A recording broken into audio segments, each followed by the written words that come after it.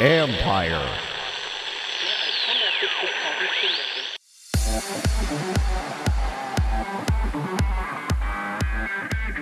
Some major shakers are trying to get the kids to become movers again. There's a huge amount of aggravation and irritation and annoyance that goes into planning a practice.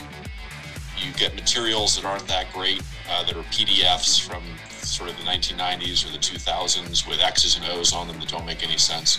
That's Ben Sherwood, former co-chairman of the Disney ABC networks, who has turned his attention to youth sports in a forward-thinking modern app called Mojo. This is the Future Sport Podcast. I'm Bram Weinstein.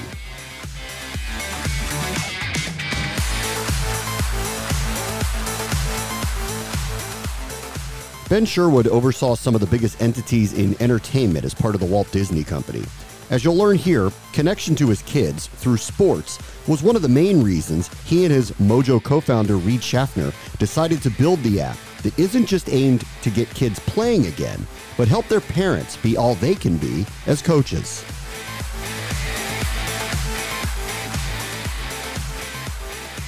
Our guests this week are widely established titans of the media industry. The former co-chairman of the Disney Media Networks, Ben Sherwood, and Reid Schaffner, who has done a ton in the gaming industry alongside stops at Microsoft. He was part of the brains behind the wildly popular Words with Friends. And they have combined to help create Mojo, which is trying to reinvent youth sports through an app that is a coach-in-a-box resource for parent coaches in a pandemic and in a new world. Thank you both for being here.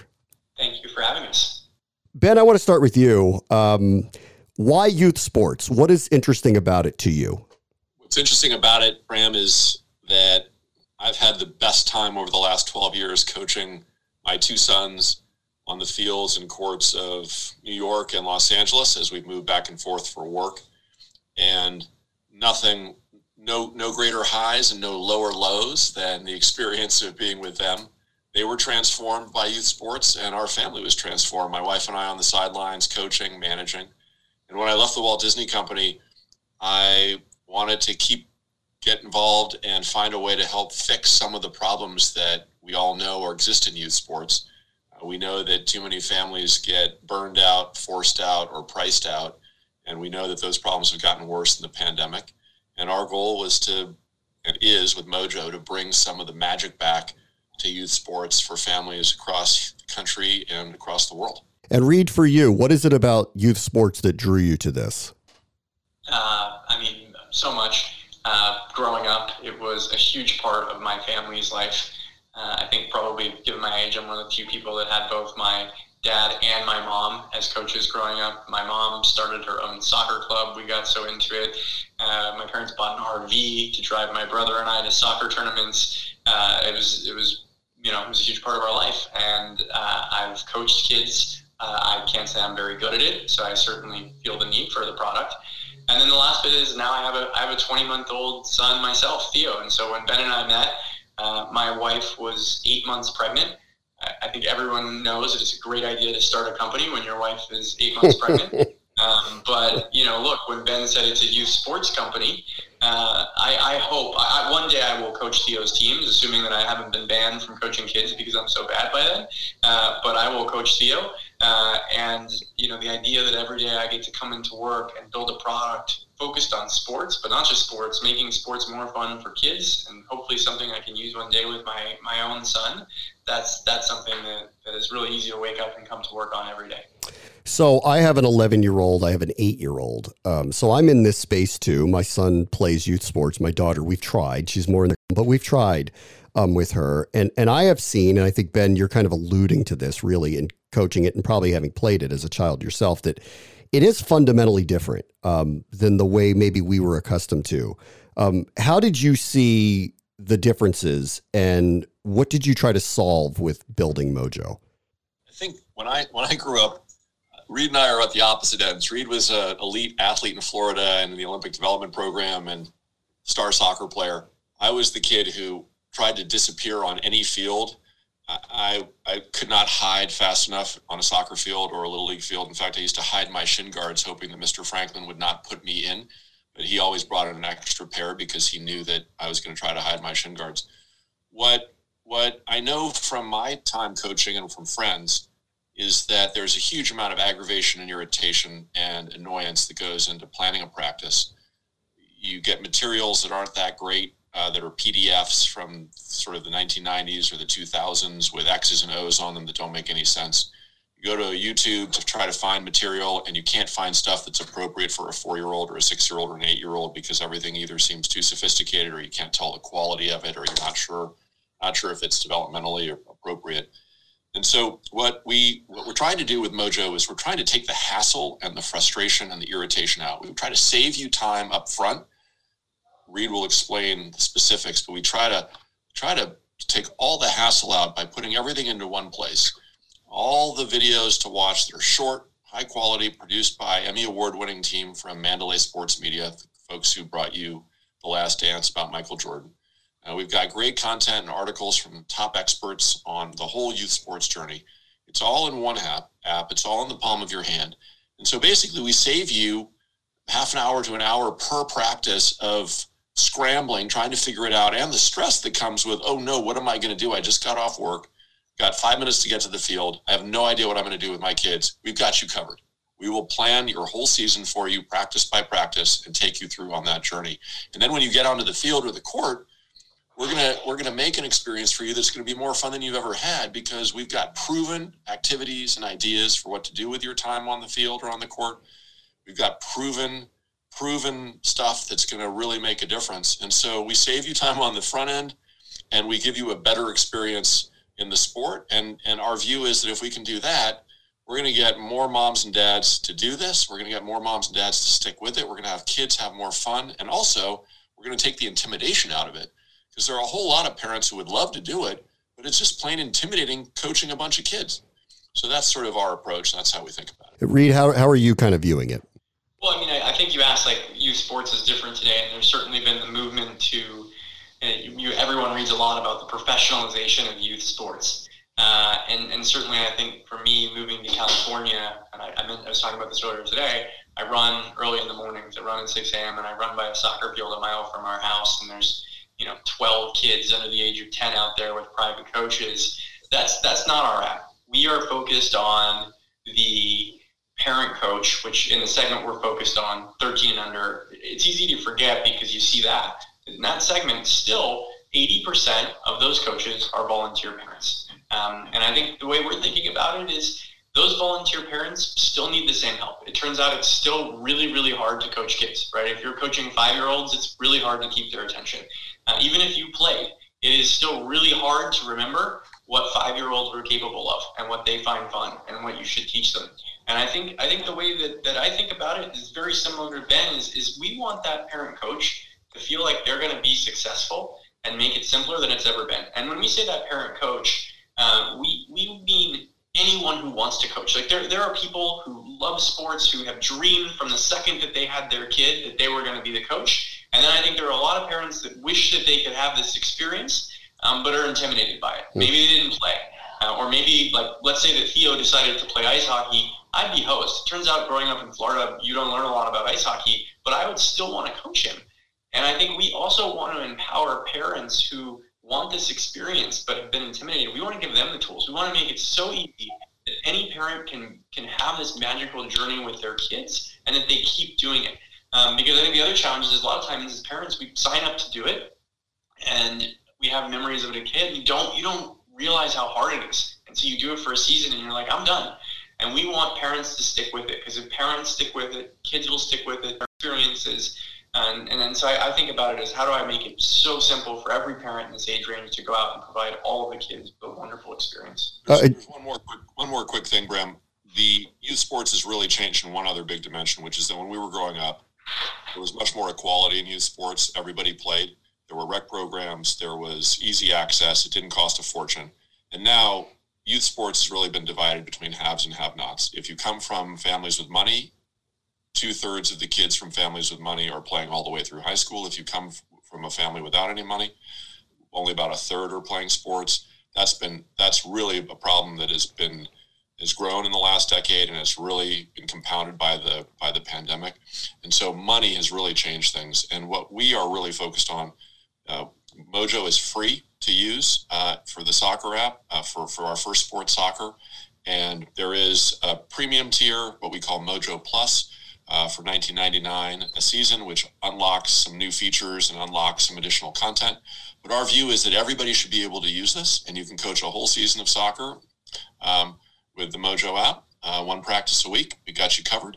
And we also are distributing this through an organization called Coaching Corps, which is a wonderful nonprofit with 10,000 volunteer coaches across the country in low-income areas, because we think that we're trying to help level the playing field at Mojo. We want everyone to have access to great coaching.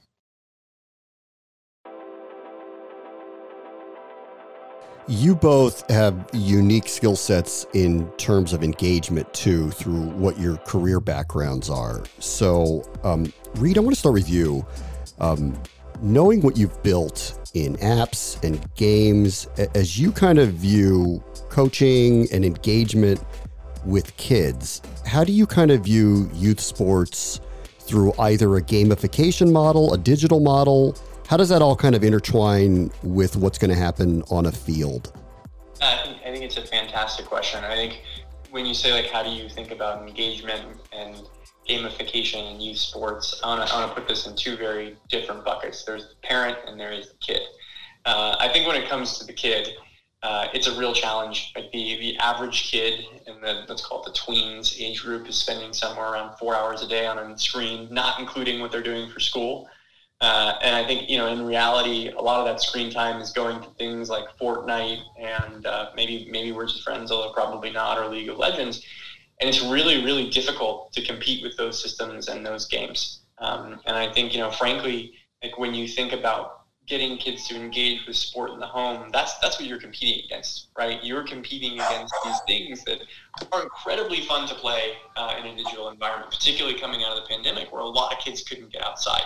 And so I think one thing we think about is like that's the bar for what the experience has to be like. But I think one of the reasons we're starting with parents is because we do believe that parents want their kids to be more active. They want them to get out and play. And so how do we make them successful? And I think the way we think about it coming from gaming is that sports are inherently community-based. They're inherently viral. Like you, Bram, mentioned you have kids that are 8 and 11. I'm going to take a guess here live on the podcast, but I'm assuming that you might be friends with a lot of the parents on your kids' teams. They might have become your kids' friends that are coming over for sleepovers.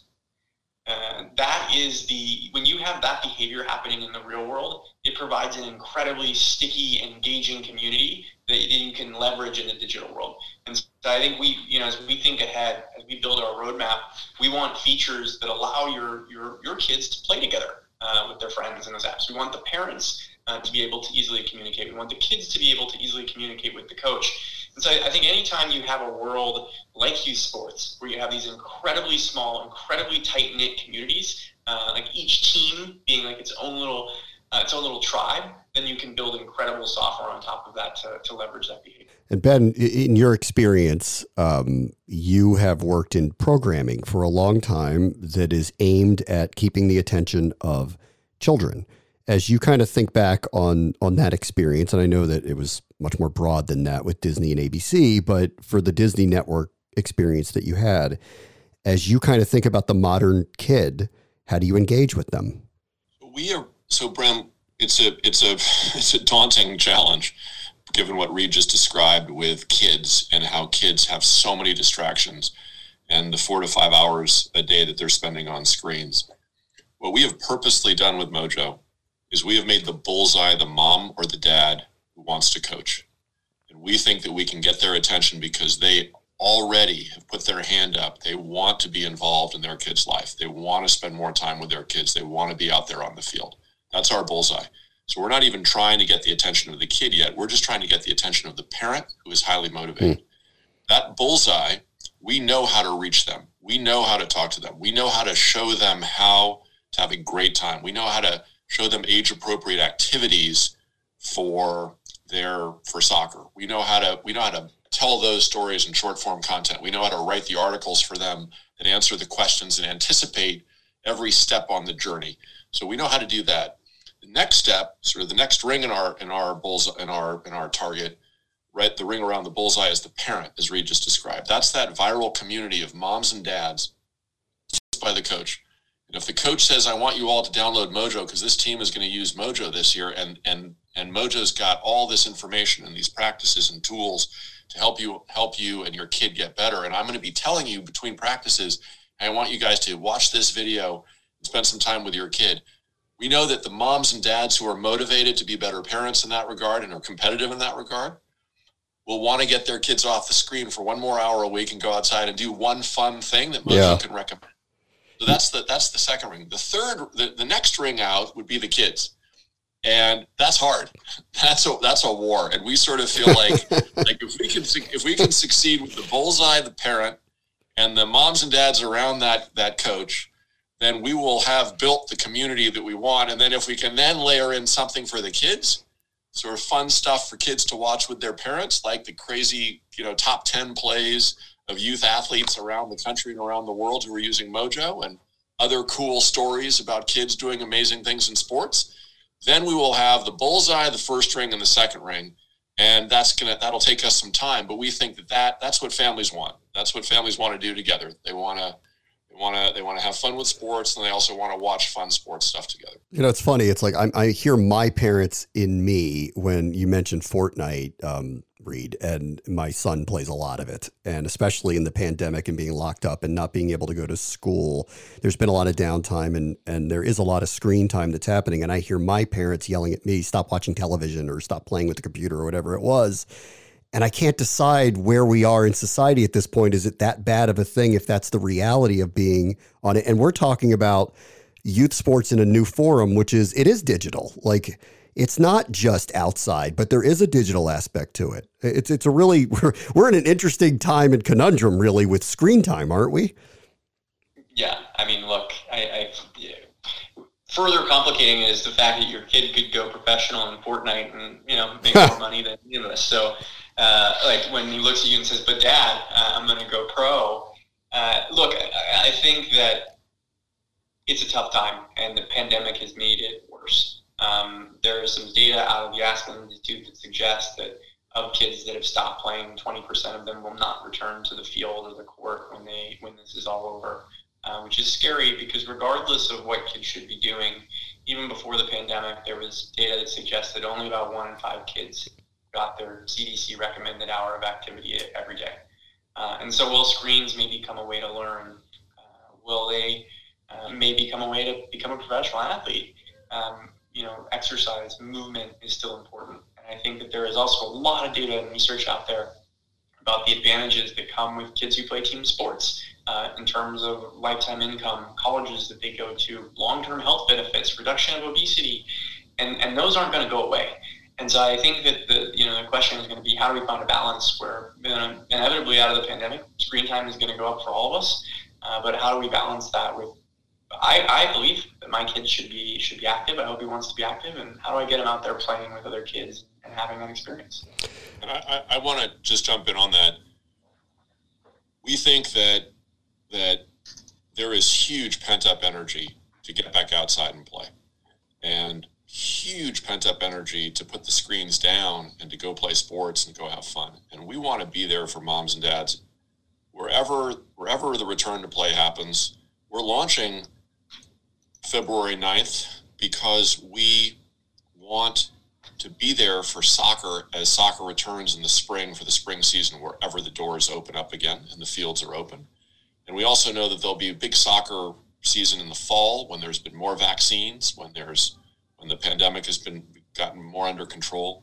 So we're going into this knowing that there's been a huge challenge from the pandemic, but we also know that there's going to be this enormous return to play.